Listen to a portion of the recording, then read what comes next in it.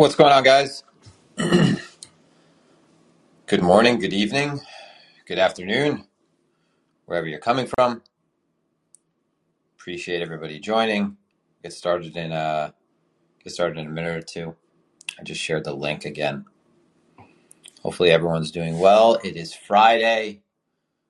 Hopefully we could get to the end of regular trading hours for the New York session and see a little bit of relief with BTC. Hopefully when it is unbound from the shackles of the legacy markets, in particular the S&P, the correlation right now is as strong as it's ever been. Hopefully when we get to the end of the trading day today, we'll see the correlation hopefully abate. Fridays are usually days when TradFi is going to cut out early anyway. So maybe we see that after lunch, around now maybe even, things begin to cool off with respect to any more movement to the downside. But we'll get started in a second. Like I said, I'm going to give everyone a second to settle in. I appreciate you guys joining. I haven't done a call-in in 2 weeks. I had some personal things come up. I had to go to a wake, 2 wakes, one funeral. I appreciate you guys saying, condolences and all that.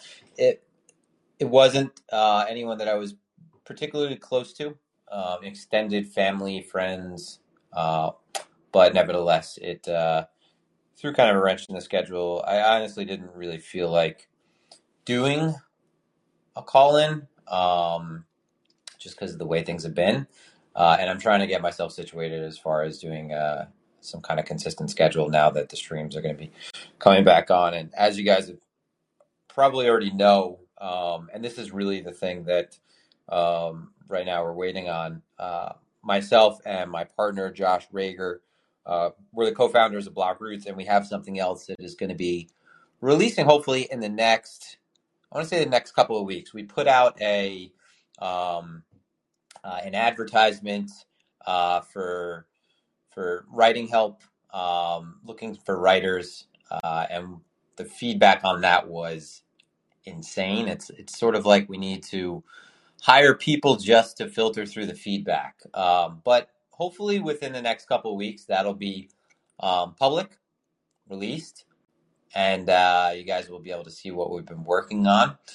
And then we'll get back to more consistent streams and more consistent call-ins.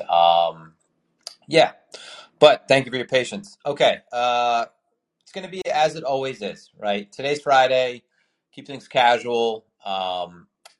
Crypto weekly wrap up really is going to be a wrap up of the last 2 weeks. I don't want to dwell too much on hindsight.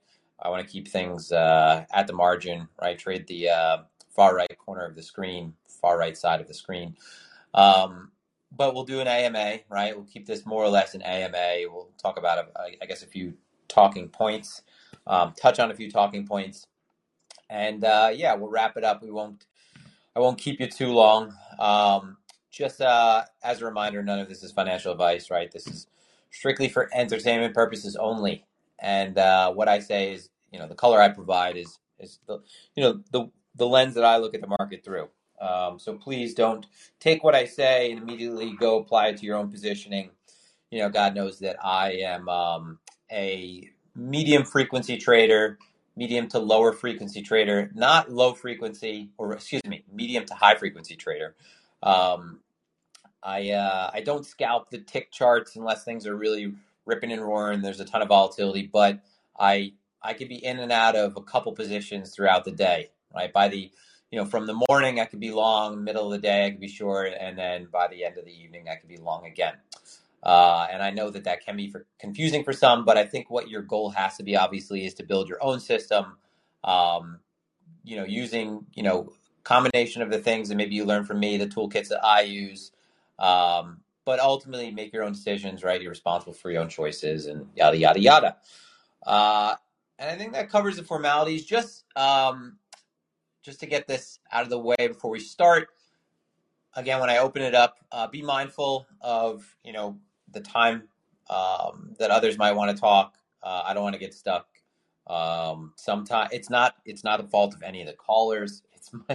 It's the fault of my own, where I don't manage time correctly, and we might have a call in where it's literally just me and maybe one other person talking. And again, no fault of theirs, but I do want to make sure that I allow other people to communicate, voice their concerns, questions, all of that, in a fashion that doesn't have us sitting here for 2 to 3 hours.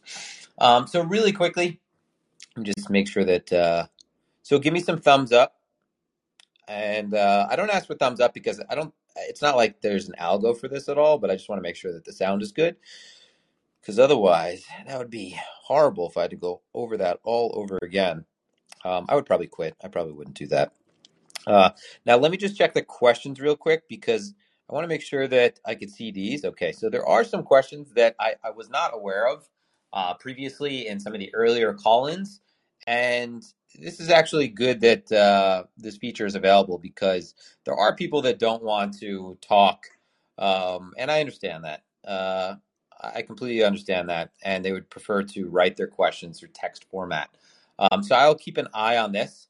And I'll be switching back and forth between this and the what I'll do is I'll go over the questions in the text portion of the app, and then I'll switch over and I'll tell you that the floor is more or less open. And what I realized also, and God, I know that I just go off on these tangents, but I always say that I speak in ellipses. It takes me a while, but I'll circle back to my point at some time. I mean, I'll ellipse back to my point because a circle and ellipse are not the same thing. But what I realize is you could actually host these call-ins with, multiple people on the call, and maybe in the future that's what we'll do. We'll schedule, a call-in, and if you are someone who likes to participate and wants to more or less have an open mic, we could have a few of us up there, on the, figuratively speaking, the stage. And we could all be talking more or less like in an open room. But all right, so first things first, just taking a look at the market. Markets they look like shit, right? I know they look like shit. Right? It's always darkest before the dawn, whatever that Batman quote is. They always look like shit before they look great. But across the board, I think the thing that we have to, I guess, pay respect to it's been don't fade the Fed in a direction that we're maybe not accustomed to as of the last 20 years. But the market is not one where it's just rewarding like blind risk taking. And it's been more or less pretty transparent with regard to that. So really you have to pick and choose your shots. You have to be nimble. This really does favor my style of trading, but I have to be completely honest with you. Even though it favors my style of trading, it doesn't necessarily mean that it's a environment that I really like to trade. Just because let's say it fits like in that perfect sort of, that mold for the amount of time that I like to be in positions anyway, right? So I don't really like to be in positions too long unless, the setup of the situation dictates it. So that's great. But as far as conditions go, as far as the environment goes, it's not necessarily the most conducive environment towards the kind of size that I want to trade. The opportunities that may be set up, they're not necessarily, even if they might look like, an A plus setup, but it's not like I'm jumping at everything just because overall context is dictating something else, right? It is more or less dictating to be a little bit more prudent, a little bit more, I guess I would say risk averse. So this has been the case now since the beginning of the year. And if you guys remember back in December and January, I was saying, hey, like, I don't want to say whether we're going very far high, if we're going much higher or much lower, but what I would say is that you could probably just expect it's going to be up and down for the year, just because we do have this type of environment with regard to the Fed and policy. And every week, it's really like we only had like a month-long period between March and where we are now, where it looked like things lightened up a little bit, right? We got past that first rate hike. There was a lot of, positioning, anticipation of further downside. Markets have done a decent job pricing things in. So we had a little bit of a relief rally on the back of what were likely some structural flows with regard to a lot of the hedges that were unwound because of the amount of puts that were bought. If you think about options dealers, option sellers, when they're selling puts, they are hedging by by shorting futures contracts. So that's one way that they'll hedge their inventory. And that becomes rather their inventory. So once those are, expired and it's no longer the case that those options are going to have any value or expire in the money, they're going to be unwinding those hedges, and then unwinding those short hedges provides the market obviously with some kind of temporary relief. You had markets oversold across the board. So you can imagine there's a good amount of sideline capital, but not a tremendous amount.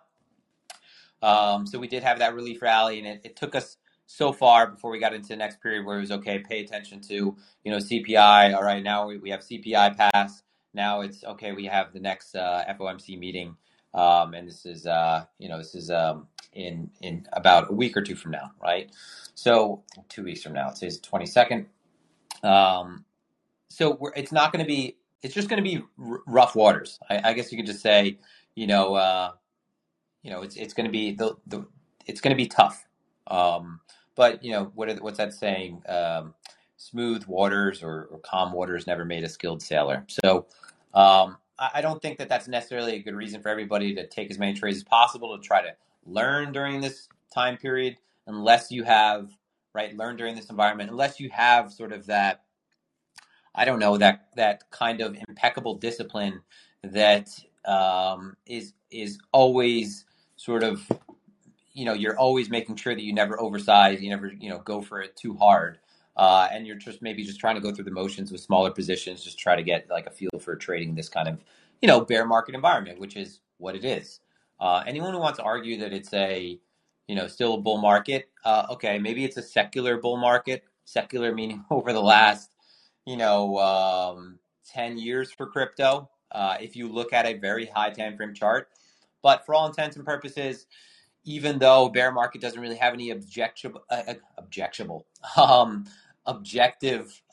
measures that that really define it, there are plenty of things that people do agree on, whether it's 20% drawdown in equities, whether it's certain conditions in market breadth, whether it's no new high in a certain amount of time, whether it's falling below the 20 period, the 200 period. Okay, so on an individual case-by-case basis, I could understand it if one of those pieces of criteria is satisfied, but then, the three others are not, and then you have, sort of a split table on whether or not we're in a bear market, whether we're in, just a lull in a bull market, but all of them are satisfied. Okay, so I think you're really keeping your head buried in the sand to think that we're still in a bull market. So the ES, has been the ES being the E-mini futures contracts, trade around the S&P. So the derivative of the S&P trades through the CME. This is what I'm constantly paying attention to just because it has futures hours, Obviously the S&P only trades during regular trading hours. When I use RTH, that's what I'm talking about. So the correlation between BTC and the S&P has been as strong as ever. We haven't really seen this correlation break, except for periods where the S&P has just moved sideways, and we've seen a little bit of idiosyncratic flows on risk. But when the S&P loses its footing, BTC is losing its footing. And a lot of the times we've seen that actually BTC has led. So it might have led by, a couple minutes. It might have led by a couple hours. But before any kind of major moves in the S&P, usually risk, if there's going to be de-risking, whether it's by asset managers, whether it's by, hedge funds, fast money, portfolio managers, whatever, individual investors, large individual investors. When there's de-risking, you want to sell the stuff that is risky, and you want to make sure that your core positions are protected, especially if you're using leverage, So if you're holding Apple and, you have a leverage portfolio built around some, blue chip equities, and then you have some stuff further out the risk curve. You have some BTC, you have some ETH, Just hypothetically speaking. When all correlations go to one, and when the markets are moving down together, a lot of times you're going to see that the first thing to go is obviously the last thing to be added. It's not necessarily the last thing to be added, because a lot of times you'll see risk bounce first. But the first thing to go will be that risk portion of your portfolio just to free up capital to protect positions and make sure that you fulfill margin requirements for those more core positions. So the S&P, as I said, if we lost 4360, BTC would probably get sucked down with it. And what this is ultimately is for the last 2 weeks we had this nice period of balance with the S&P between 4370 roughly and 4450. It looked like we had a break to the upside above last week's structure. And it was a failed auction. We ended up falling back within the range. Now we're below that entire structure, more or less back within a gap. And this goes back to our trending week of around March 14th, March 15th. So there's not a whole lot of ground that stands in the way of us moving much lower. So the only real thing that I think can, shut the lights off right now or turn the machine off is, markets closing. And a lot of times what you're going to see, and I know it's been a while, guys, so I'm kind of just rambling right now, but I'll get to the open part of this. But 2 weeks off, go figure. A lot of times what you're going to see is the market's going to continue to sell into Friday close, actually. So, hopefully we'll see this pull up. But if it doesn't, market sells into Friday close, more selling Sunday, and then you get your sort of Monday last minute sellers that are still reacting to what's taking place over the weekend or weekend hours when Sunday session opens. And then you have a turnaround Tuesday, right? When those those late shorts, those hedges unwind. So you get sort of this phenomenon that, where the S&P bounces on Tuesdays. But that's like thinking way too far ahead at this point. Like we should just focus really what's in a few feet in front of our face.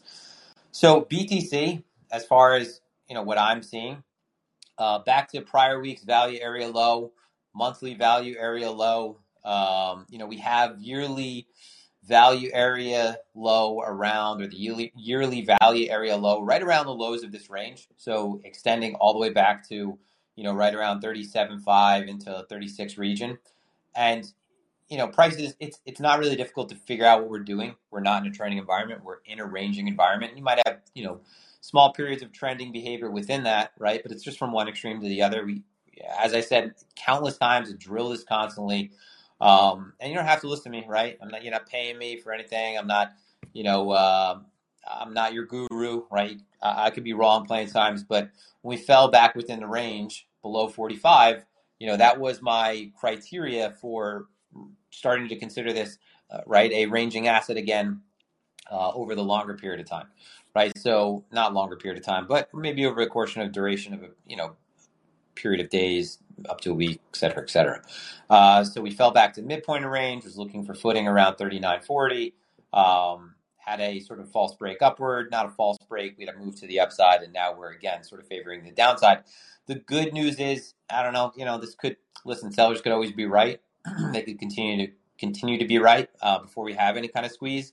We are seeing a pretty substantial increase in open interest. And this is going back to yesterday, and this is going back to like the 40,500 region, where the first move down, where we stabbed below 40, it's just been kind of a one-way trip right now, sort of a handicap ramp up in stablecoin open interest.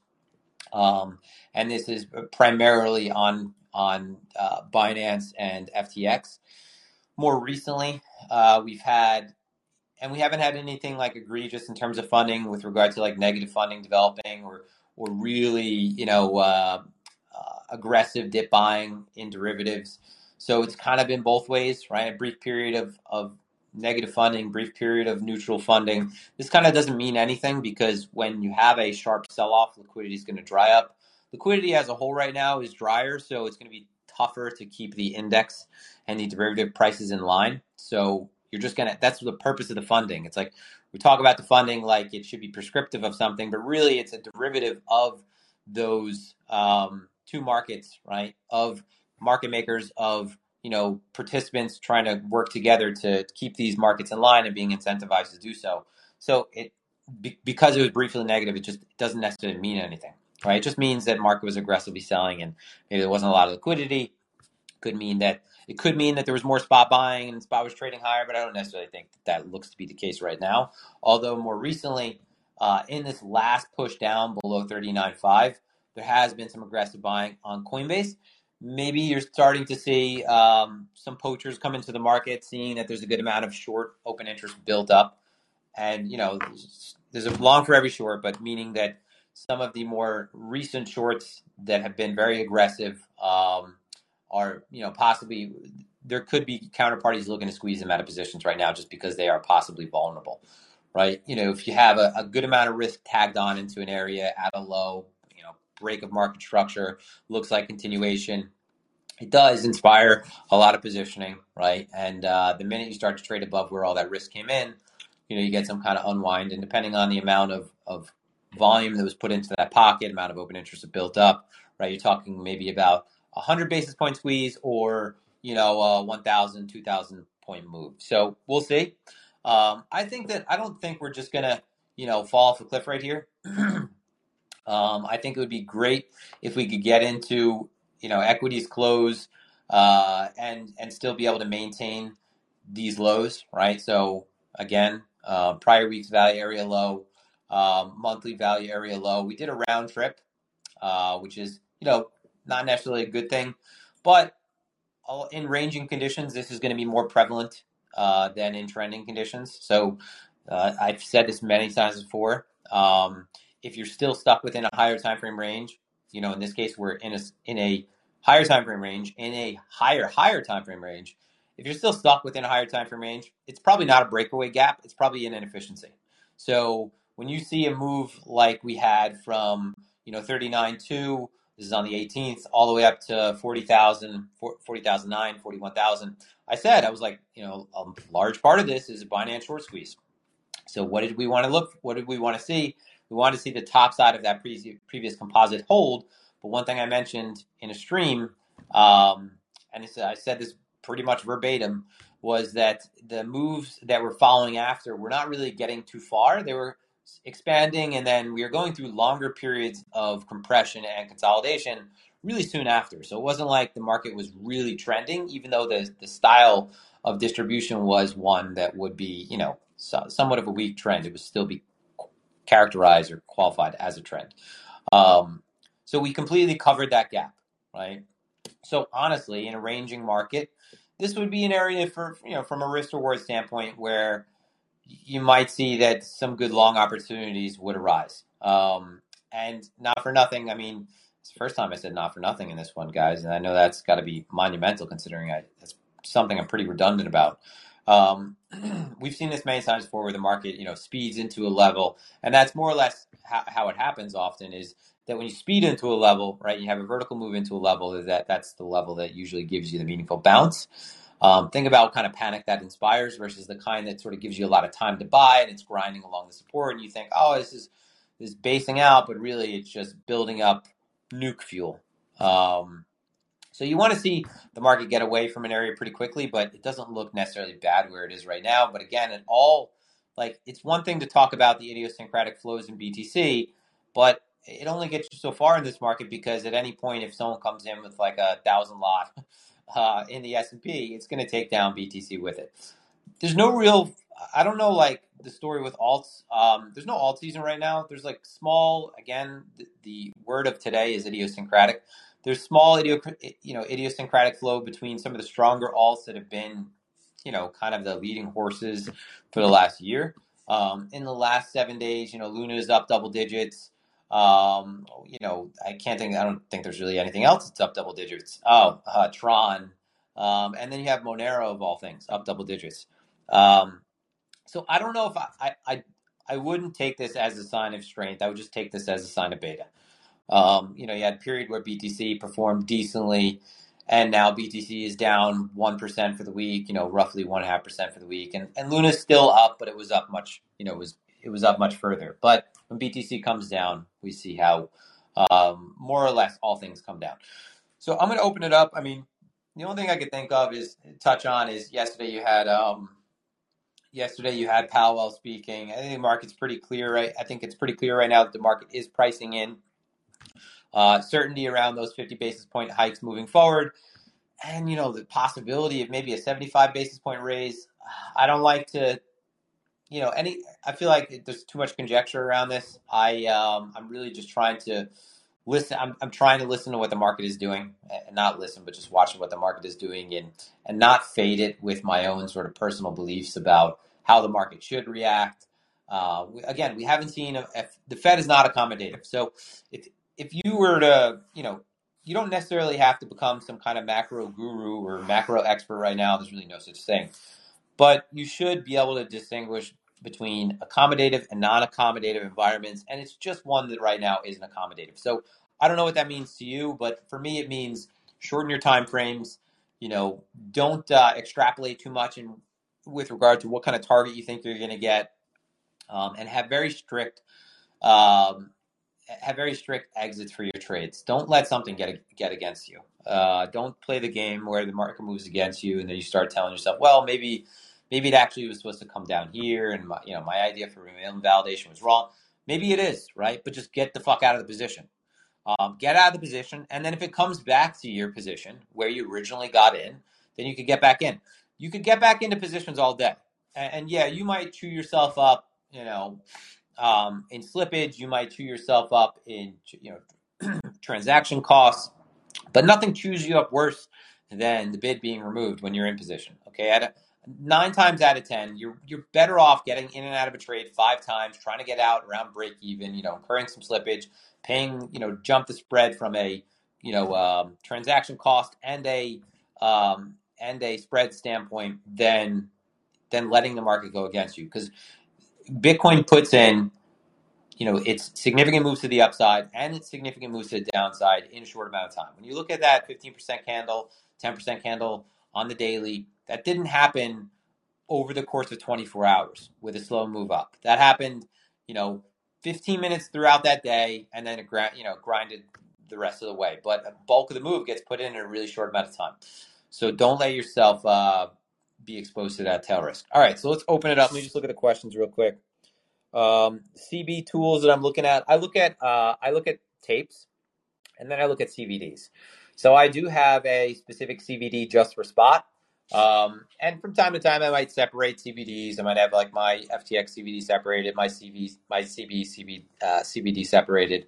I haven't found that it's really that useful to have all the CVDs separated. I'd rather just know, leading exchanges by spot, leading exchanges by derivatives, group those together. The more like working parts you add into your system, 50 indicators, every single, you have a tab on every single exchange, what kind of flow is coming through.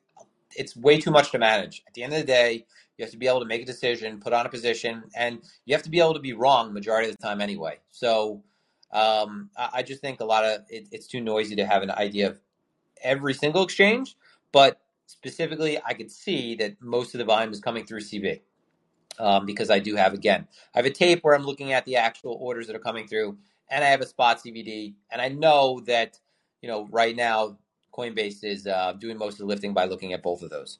But I guess I just want to say you don't have to have like a tab on every single exchange. Know what's going on CB, know what's going on Binance, know what's going on FTX. Bybit is relevant as well. What's up, Doc? I can't give you a hint on what we're releasing. It's not a token. It's not a trading tool. It's a tool, and I think it'll be very valuable to everybody who always asks us a ton of questions. That's all I could say. All right, PBJ, what's up, buddy? All right, so let me open it up. You guys want to ask questions? I don't think I really missed anything I wanted to touch on. I mean, I was going on there for 30 minutes.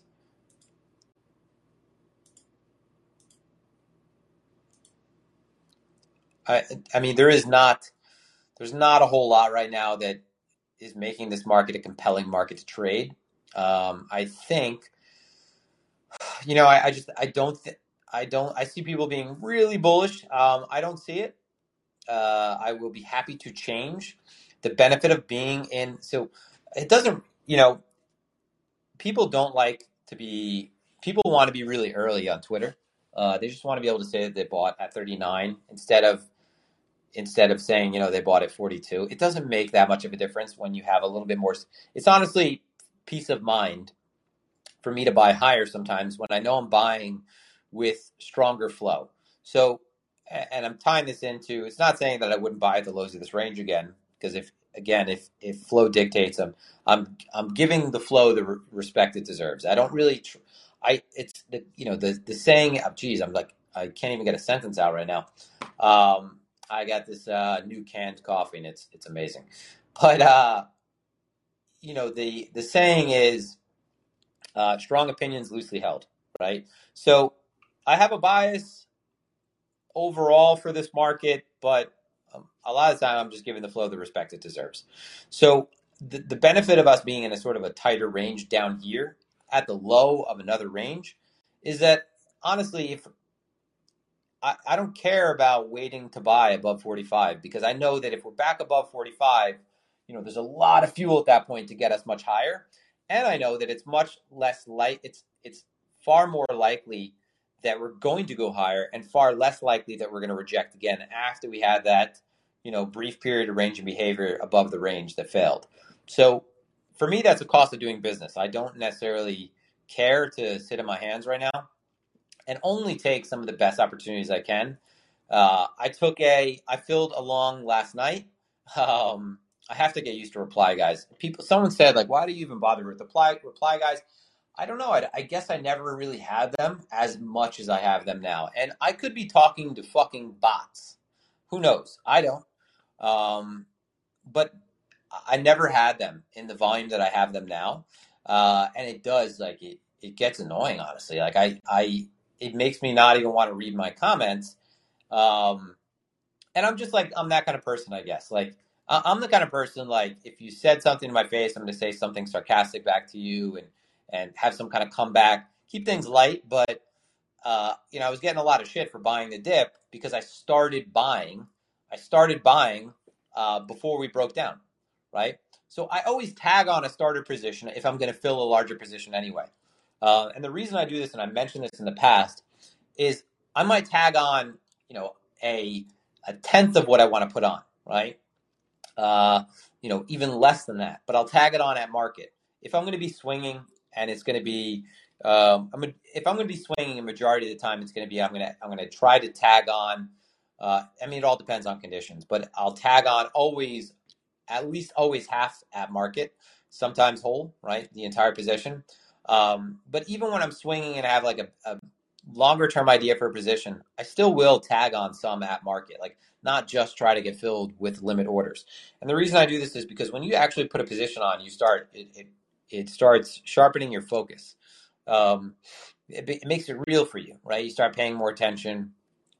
And if you want a real opinion about the market, you got to put a position on. So, or if you want to see what your biased opinion looks like, right? Confirmation bias. But anyway, so I started tagging on a position, but I shared the chart, right? I shared the chart for how low I was willing to get involved and where I was looking to get involved.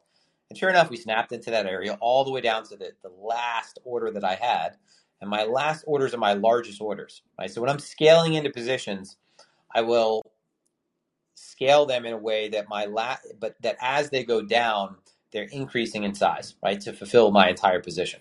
And sometimes I won't get that complete fill, right? And this is not something done algorithmically. This is done by hand. So not by hand, but I think you know what I mean, right?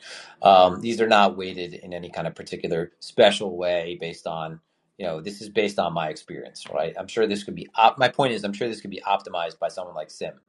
But I was filled. I ended up closing that out for 650, 700 points. Didn't want to sleep on the position. But now we're lower into the area where I technically got filled last night, and it doesn't become as attractive because, again, we already got that rejection. I don't want to see us accept back into that region again. But this could be setting up right now to set up for another meaningful shot at some upside, right? So, again, though, the flow has to dictate that. We'll see. We'll see how this evolves. What's up, Mike? Let me just get you on here. Hey, what's going on, man?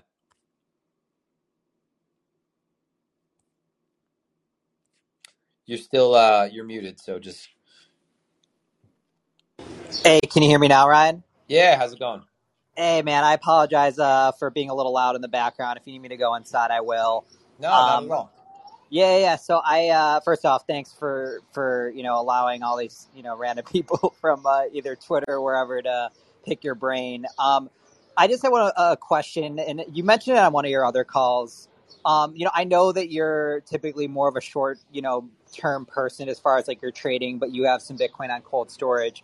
I guess my question is like, and again, this is just me picking your brain, and I'm just curious to understand like your psychology as far as like if you're, let's just say on a midterm time frame bearish, you just don't even feel any sort of, urge to sell your cold storage Bitcoin, even though, for instance, you'll open a short up or, you know, even just be bearish, like given what's going on in the stock market. And I would just, I guess, like I said, I was curious to hear, what your mindset was in regards to that. So I have cold storage BTC, and I also have, when I'm referring to trading spot, a lot of times I have spot positions that I open up with capital that I have on exchanges. My cold storage is, and this is the best way that you can keep yourself from selling it. My cold storage is in multi-sig. So I couldn't just make sort of a knee-jerk decision to sell my BTC unless I hopped in a car and went to 2 different locations. That sounds ridiculous, but that's how I have my multi-sig set up. And it's just the ledgers that I have are geographically separated just so that, just in case, like someone can't come to my house and put a gun to my head and rob my BTC. I mean, they could get me to drive there, I guess, but so that helps to not sell. There are definitely times when I do want to sell. I guess I would say I have, by other people's standards, a significant amount of cold storage BTC, but in terms of my overall portfolio, I have a barbell portfolio that is basically crypto and cash lately. And it's been far more heavily cash, right? So far more heavily cash, more focused on remaining nimble, trading. A lot of the times when it comes to like my longer term positions, it gets to a point where you have to think about what kind of adjustment. If you made an adjustment, right, and let's say you had a certain amount of BTC that you recently added, right? Because I have added to my spot holdings in the last couple of months, nothing major, but I have. You have to think about it also from sort of a cost standpoint, considering tax. So does it make sense for me to really dump everything? Or do I have an outlook that is positive, at least looking like 6 to 12 months out? And I think that the way I look at it is it's never really worth it for me to sell everything, because at any, the one thing that, the market doesn't price in gradually is if we do have some kind of major catalyst overnight, right? Like, let's say, I don't know, I can't, it's not going to be in the United States, I don't think, but if it was, let's say a central bank says that they're going to start picking up BTC, right? That's not going to give you you're going to have like a 30% candle, right? So I don't want to get rid of everything at any point. I think that no matter what, like I've said this, countless times, like I have my bias with Bitcoin is, as a long-term investment, is that it's probably going to outperform 99% of any kind of traditional legacy, TradFi, commodities, stocks. It's going to outperform all of those over the next 10 years. So that's my belief. It doesn't really make sense for me to make too many decisions with that longer term position.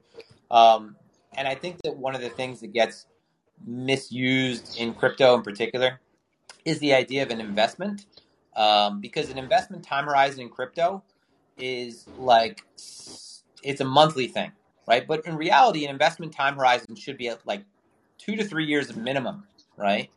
So I try to really make sure that one of the reasons why, honestly, I got multi-sig was, 1, for security purposes, but 2, I know that if I have, this has happened a couple times, where I have spot BTC on a ledger, it's in my safe, right? And I know this is a public call, so I'm not, I have some, right? But I also have a really nice gun set. But it's in my safe, and I know what happens. Like I'll go in, I'll take it out, I'll transfer to an exchange, I'll keep it there for a second, and I'm thinking, do I want to sell this? I go through that, and I'm thinking, 9 times out of 10, what I realize also is if you could just not be in front of the computer, you're better off, right? Because a lot of the times, if you were able to miss out on a week or two, you would have saved yourself having sold the bottom, right? So yeah. I never want to take myself out of that possibility completely. Does that make sense? It does, yeah. It's crazy because you're obviously as experienced and sophisticated of a trader as anyone, and it's almost like you could see things coming, but even so, you're like, screw it. I'd rather just like be able to live my life and stop myself, even though like I follow your tweets, and you're like, hey, like this was kind of a failed breakout. You probably in your head know it's going lower, but it's almost like the principle of it to where you're like, hey, either this is for my kids, or B, you know whatever, like maybe I'll take some off the table, but it's never like you're all in or you're all out. Like you're scaling in or you're scaling out, it sounds like. Would that be correct? Yeah, 100%. I mean, Got when it. it comes to a lot of the times when we are in drawdowns, like when I'm seeing that the market looks like it's losing momentum, a lot of the times my spot that I have on exchanges, I'm hedging that either way. So, and this is like when I say that I'm shorting the market, I never really, only a handful of times have I really outright shorted Bitcoin, where I have net exposure beyond my portfolio that is short. The reality is a lot of the times if I'm short, what it's really doing is it's just protecting that cold storage BTC, right? It's just mitigating some of that downside, or the spot BTC that I have on exchanges. It's just basically it's making me a little bit more delta neutral. Um, Whereas like the opposite of that would be if you had a complete cash position and then you took a short on BTC and you had a directional play on Bitcoin breaking down, you're looking to make money on that rather than protect what exposure you already had. Got it. It makes sense. So like obviously your macro bias is always up. You're not really trying to make money per se when you say I'm opening up a short here, but rather you're just hedging so you're not losing money, and then the next time it turns around, obviously, you missed out on all that loss. Maybe you didn't gain much because you're net long while it was going down, but at the same time, that it's almost like you're like picking your battles, and like you're protecting yourself when you need to, and then when obviously it's full steam ahead in a better macro environment, you're long as could be, it sounds Absolutely like. correct. Got it, man. Hey, thank you for your time. I appreciate it. Thank I you, was just Mike. curious about that. Yeah, No problem, man. Good talking to you. you too. Okay, Mark. Hey, what's up, bud? Hey, how's it going, Ryan? Hey. Just wanted to thank you also for taking the time to kind of enlighten us all on the way that you trade. That, and, it's always enjoyable to see little glimpses into your life, the dog, and all that kind of Thanks, stuff. man. Yeah, horses and everything. So I really enjoy that. Just following up on the last guy's call there. Let's say you don't have much cold storage in cold storage, but you do have some in cold storage, but you want to grow it. And you were willing to, hold at times, but then sell to avoid the bigger dips, like on a more macro scale. I did remember that you said one time Hank and Ashy candles with a 2-day chart would be handy for that. I think it might have been while you were streaming, Yeah. while you were gaming. It's kind of funny. But what would you follow? The 8 and 21 moving average? If on a macro scale you just wanted to just not trade short time frame, but just get in and out at the important times. Yeah, I mean, you would want to have some kind of system that's built around that's systematic, and probably built around some kind of trend following tools. And you could use a combination of some kind of Hike and Ashy combined with, you said 8 and 21, some kind of crossover method with those, or something like the 20 period on the weekly, which is also good to give you sort of a bullish or bearish bias. There's that, and then you could use something like a volatility stop, which is it's basically a moving average based on ATR, that allows the market to be somewhat noisy the way a trend would, but when the market breaks to the downside, or if the trend is resuming to the upside in a way that's in excess of ATR, okay, this is something that is significant that's happening versus something that's noisy within a trend, right? That would normally be acceptable. And you could use that to, that is that is one way that I've systematized my own cold storage, my own spot BTC in the past. Right now, I try to be a little bit more nimble based on other factors, but that's absolutely something that you actually click the button.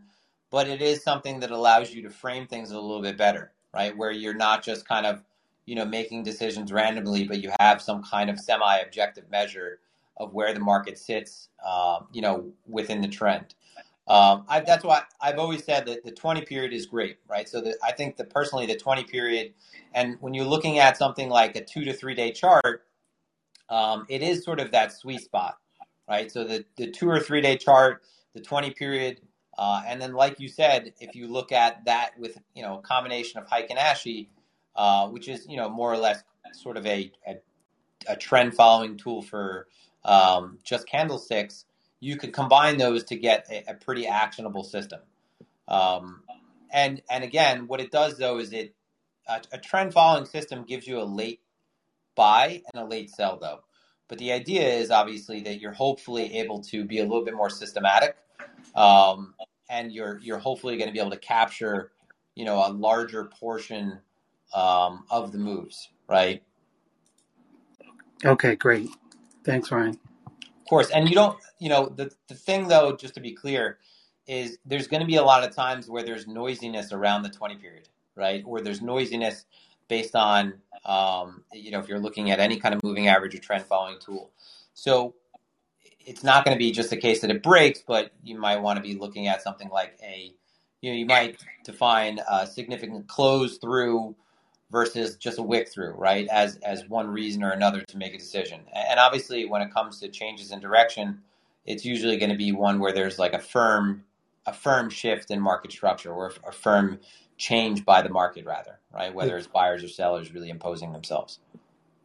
Exactly. Okay, great. Thank you. No problem. Good talking to you, man. All right, Burke's Law. Oh, hold on one second. I think I just pressed the wrong button. You'll be able to talk, but let me just... Oh, here we go. Sorry about that, bud. Burke's Law, that was it, right? Burke's Law. Just elect to call in again. There you go. Hold on one sec. All right. Hey, what's up, bud? Hey, Ryan. How's it going, man? Happy Friday. Oh, happy Friday to you. Yeah, thanks, man. Hey, had a kind of quick question for you. You mentioned it earlier with another one of the callers. You're kind of talking about how last night you got filled on some of the positions. Now we're trading below that, but momentum has broken downside. It's not quite as attractive. And you mentioned you would keep an eye on the order flow, see if something changes. I was just curious, like, what tools do you use to monitor that? If you have any recommendations for keeping an eye on that.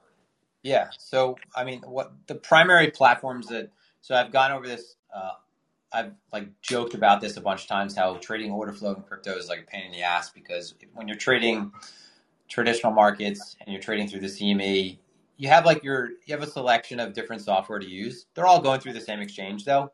In crypto, now you have order flow is becoming really sort of in vogue. I've noticed in the last year, it's become really popular, and it makes sense because it's like the normal chronological progression of people just getting into the market and learning different methods, and then realizing that one of the best methods is to focus on the actual buying and selling taking place, right? It's the most raw information. So now there's a ton of different platforms, and what I've been looking for are things that obviously don't have any kind of latency, that are giving accurate representations of the data. I've switched around a couple times. Honestly, most of the time I think I'm starting to realize I probably switch around for aesthetic reasons. Like, I like to switch things up, period. So as long as it's working and it's in full functioning form, I don't mind. I use ExoCharts. So are you familiar with ExoCharts? I'm not. Okay, so ExoCharts. So if you Telegram me, so do you have Telegram? I do. Yep. I'll make a little list and I'll send it to you there. It's the same. My Telegram handle is the same as my Twitter handle, so it's just @Kennerin_Clark. But I use ExoCharts, and that is an order flow platform. It has market profile, so that's not order flow, but it does obviously show the distribution of price action. Mm-hmm. It has footprint charts. So it has your things like cumulative volume delta, the broken down footprint charts, and the candlesticks to show you, action at the bid, action at the offer. I look at the tapes, so the actual time and sales of an aggregated tape. So I've been back and forth with what platform I've been using, but I went back to something called AggreTrades. So that is AGGR.trades. But again, I'll send this to you in a Telegram. It has a chart. It's customizable. So the basic template that it comes with is a chart that's like a tick chart. Usually, it's not a tick chart, but it's like a 5 second, a 30 second, a 1 minute, or even higher than that. But most people look at it on the low time frame. Mm-hmm. It has CVDs, so your cumulative volume deltas, which again are also on Exos. So there's redundancy across platforms. Like they're all trying to show the same stuff, more or less. And then it has a tape. So it allows you to see all of the orders coming through all the exchanges, depending on what exchange you allow to come through. So you could filter for certain exchanges. So I don't want to know about the irrelevant exchanges. So I only want to know, what's going on Binance, FTX, what's going on Coinbase, what's going on Bybit. Then I could also filter for the size that I want to see. So if I set it really low, I could see all of the flow, right? Because I'm going to see all the odd lots, like all the small orders that are kind of irrelevant, but they might be relevant because it might be a smaller TWAP in action, might be worth paying attention to the overall speed of the market. Or I could turn it up if I only want to see, I could adjust the filter so that I could only see very large orders, right? So I only want to see orders that come through over $1 million. No problem. I could separate them by color if I want, right? So I could make it so that my $1 million orders are bright red and then everything else is gray. You can do whatever you want. And then I recently started using, the other one that I always use is Coinalyze. So again, I'll type that out on Telegram. Coinalyze has all futures data. It has your funding tools. It has CBDs that you could split up for spot or perps. It has, basis, open interest, all relevant order flow information for, I think, every crypto. So you could use this for alts because some order flow platforms only have certain pairs that are connected to them. So it becomes a pain in the ass because there's so many new order flow platforms coming out, but some of them only connect to some exchanges, others connect to the other exchanges, and you're kind of like trying to mix and match to find what you need.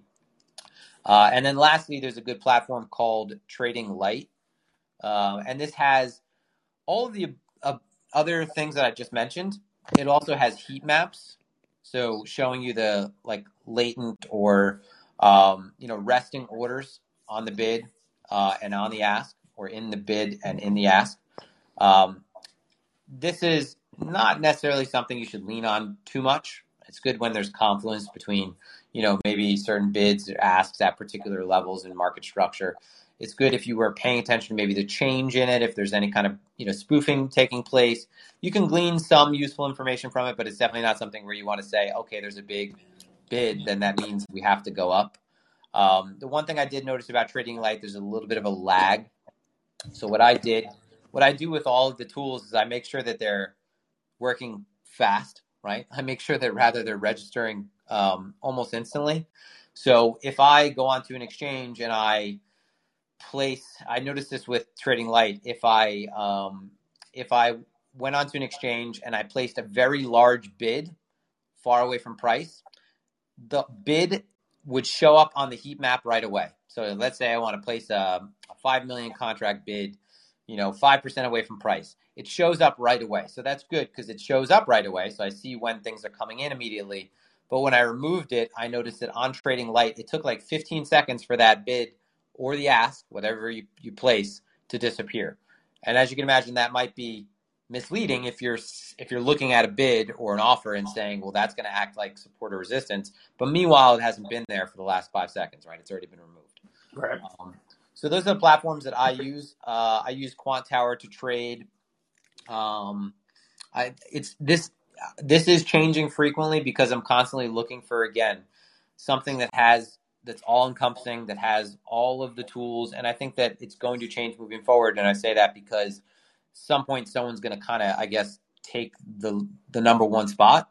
And right now it's kind of up in the air because you have a lot of platforms competing. It's a good category to be in, right? Or it's a good style to serve, I guess. Yeah, that makes sense. Well, yeah, I appreciate the help on all the tips on all that. I'll send you a Telegram note as well. But yeah, I mean, there's so many tools out there, and all this different noise. Someone kind of coming new, trying their hand at trading, figuring out what's legit and not. It can be tough. Yeah, and the thing is, like, I do switch often, and like I said, I find that I switch often based on sometimes just aesthetics. Honestly, you get tired of looking at the same shit if you look at the computer for 12 hours a day. But the one thing that they all have to satisfy is they have to immediately be relaying accurate information, right? I can't have a tape that doesn't show the orders that just came through. It can't be lagging, right? So they all do lag, obviously, to a certain degree. You're not getting this as if you were like co-located with the exchange. But more or less the stuff that I used has been, I guess, as good as you're going to get that's publicly available. Right on. All right, brother. Yeah, appreciate it, man. No problem, man. Enjoy your weekend. You too.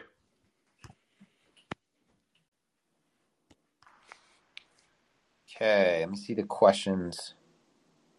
No more questions yet. All right, does anyone else want to hop on? Been on for an hour. S&P broke 43.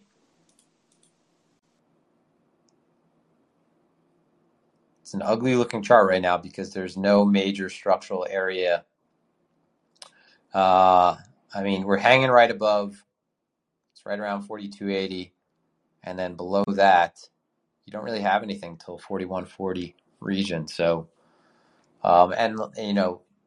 just for all intents and purposes, if the S&P were to break 42.80 and traverse all the way down to 41.50, you could, I would imagine most of you would know where BTC would be if you were asked, is it going up or is it going down? Or is it going sideways, right? In that situation, with the S&P continuing to move down, Bitcoin will just continue to move down. So I think one thing that I should absolutely reaffirm is that as long as the S&P keeps moving down, it doesn't make sense in my book to buy the dip. You need sort of a situation where the S&P is turned off. we need to get to the weekend and survive to the weekend. PBJ, what's up, bud? Let me get you on here. PBJ, is that like peanut butter and jelly, or is that your name? Hello. Hey, how's it going? Yeah, I mean, sorry, it's not peanut butter. Actually, it's my full name. Sorry. How are you? Yeah, man, doing great actually. Good. I want to thank you first for signing me up for that course. Of course. It is actually adding great value to me, and it's a really great course, first of all. A quick question about the market structure. How do you define price directional bias during day open? How do I define price direction during the day? Bias What's that, or right after the day open? day open. I mean, how you analyze through. I mean, you actually mentioned on your live stream already, but I didn't get actual. I mean, what do you call it? My actual English is a bit poor. Yeah, I mean, sorry about That's okay. that. So Hello.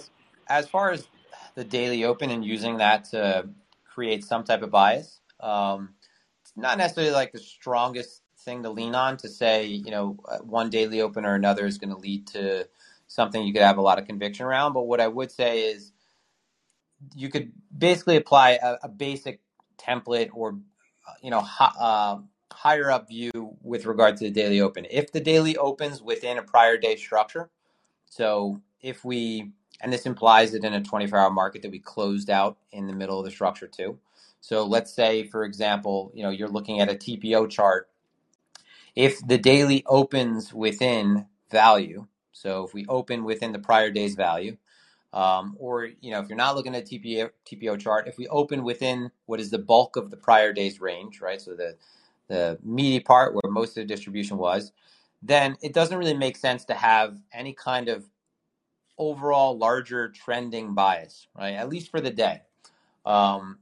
My first assumption would be that if we're opening up within the day, and if the day was the prior day was a ranging day, that we're probably going to continue to range, and it would probably be it's not like it's never necessarily deterministic, where I would say if we opened up within a ranging day, we have to continue to range, but it's definitely something where I would weight my bias more towards that outcome. Whereas if you have, let's say, the daily open, and we open above, open above a prior day, a prior multi-day structure, or we open below a prior multi-day structure, then maybe initially your bias would be, in those cases, directionally leaning in the direction that we opened. And you can't say just the previous day, because you're always going to open above or below the previous day if the candle was up or down, but we're talking about from previous structure. Yes, sure. Yeah, actually, currently I'm purely overwhelmed talking to you right now. I just want to thank you. Thank you for the great help. Oh, you're welcome. I was happy to give you the course. Thank you, sir. It's actually I'm going to worth it for you also in future. Don't worry about it. Just put it to good use. Yes, sir. Thanks a lot, sir. Have a great day. You too, sir. Have a great day. All right. Does anyone want to hop on? So I forgot how I started talking to PBJ, but he reached out to me asking me, like many people do, for some guidance. And I'd created a course. Maybe like 2 years ago now on profile and TPO.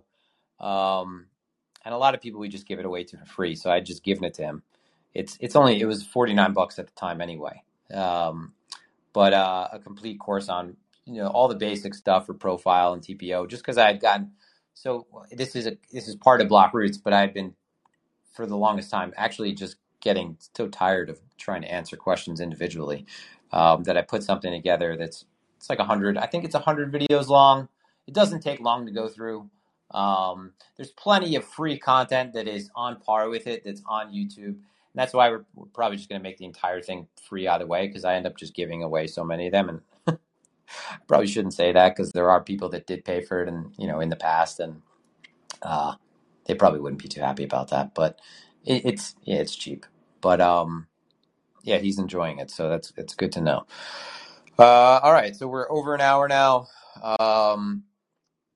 and that's like my if I give anyone advice, like on how to trade and how to, where to start, it's a long road ahead just to understand that right away. Like the reality is, like, if there are 99 people in this room, I want to say that, hey, maybe you guys are the sample of the larger sample that is the small, sliver of people that will all make it.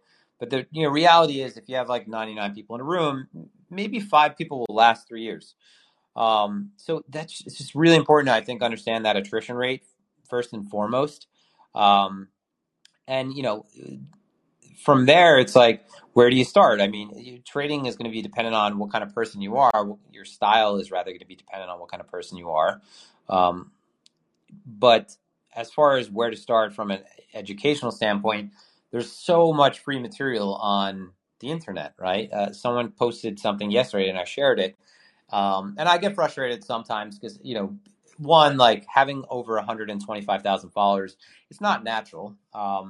There's something called the Dunbar limit.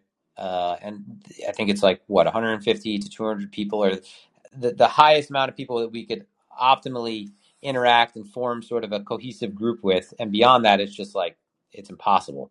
So imagine, 125,000 followers.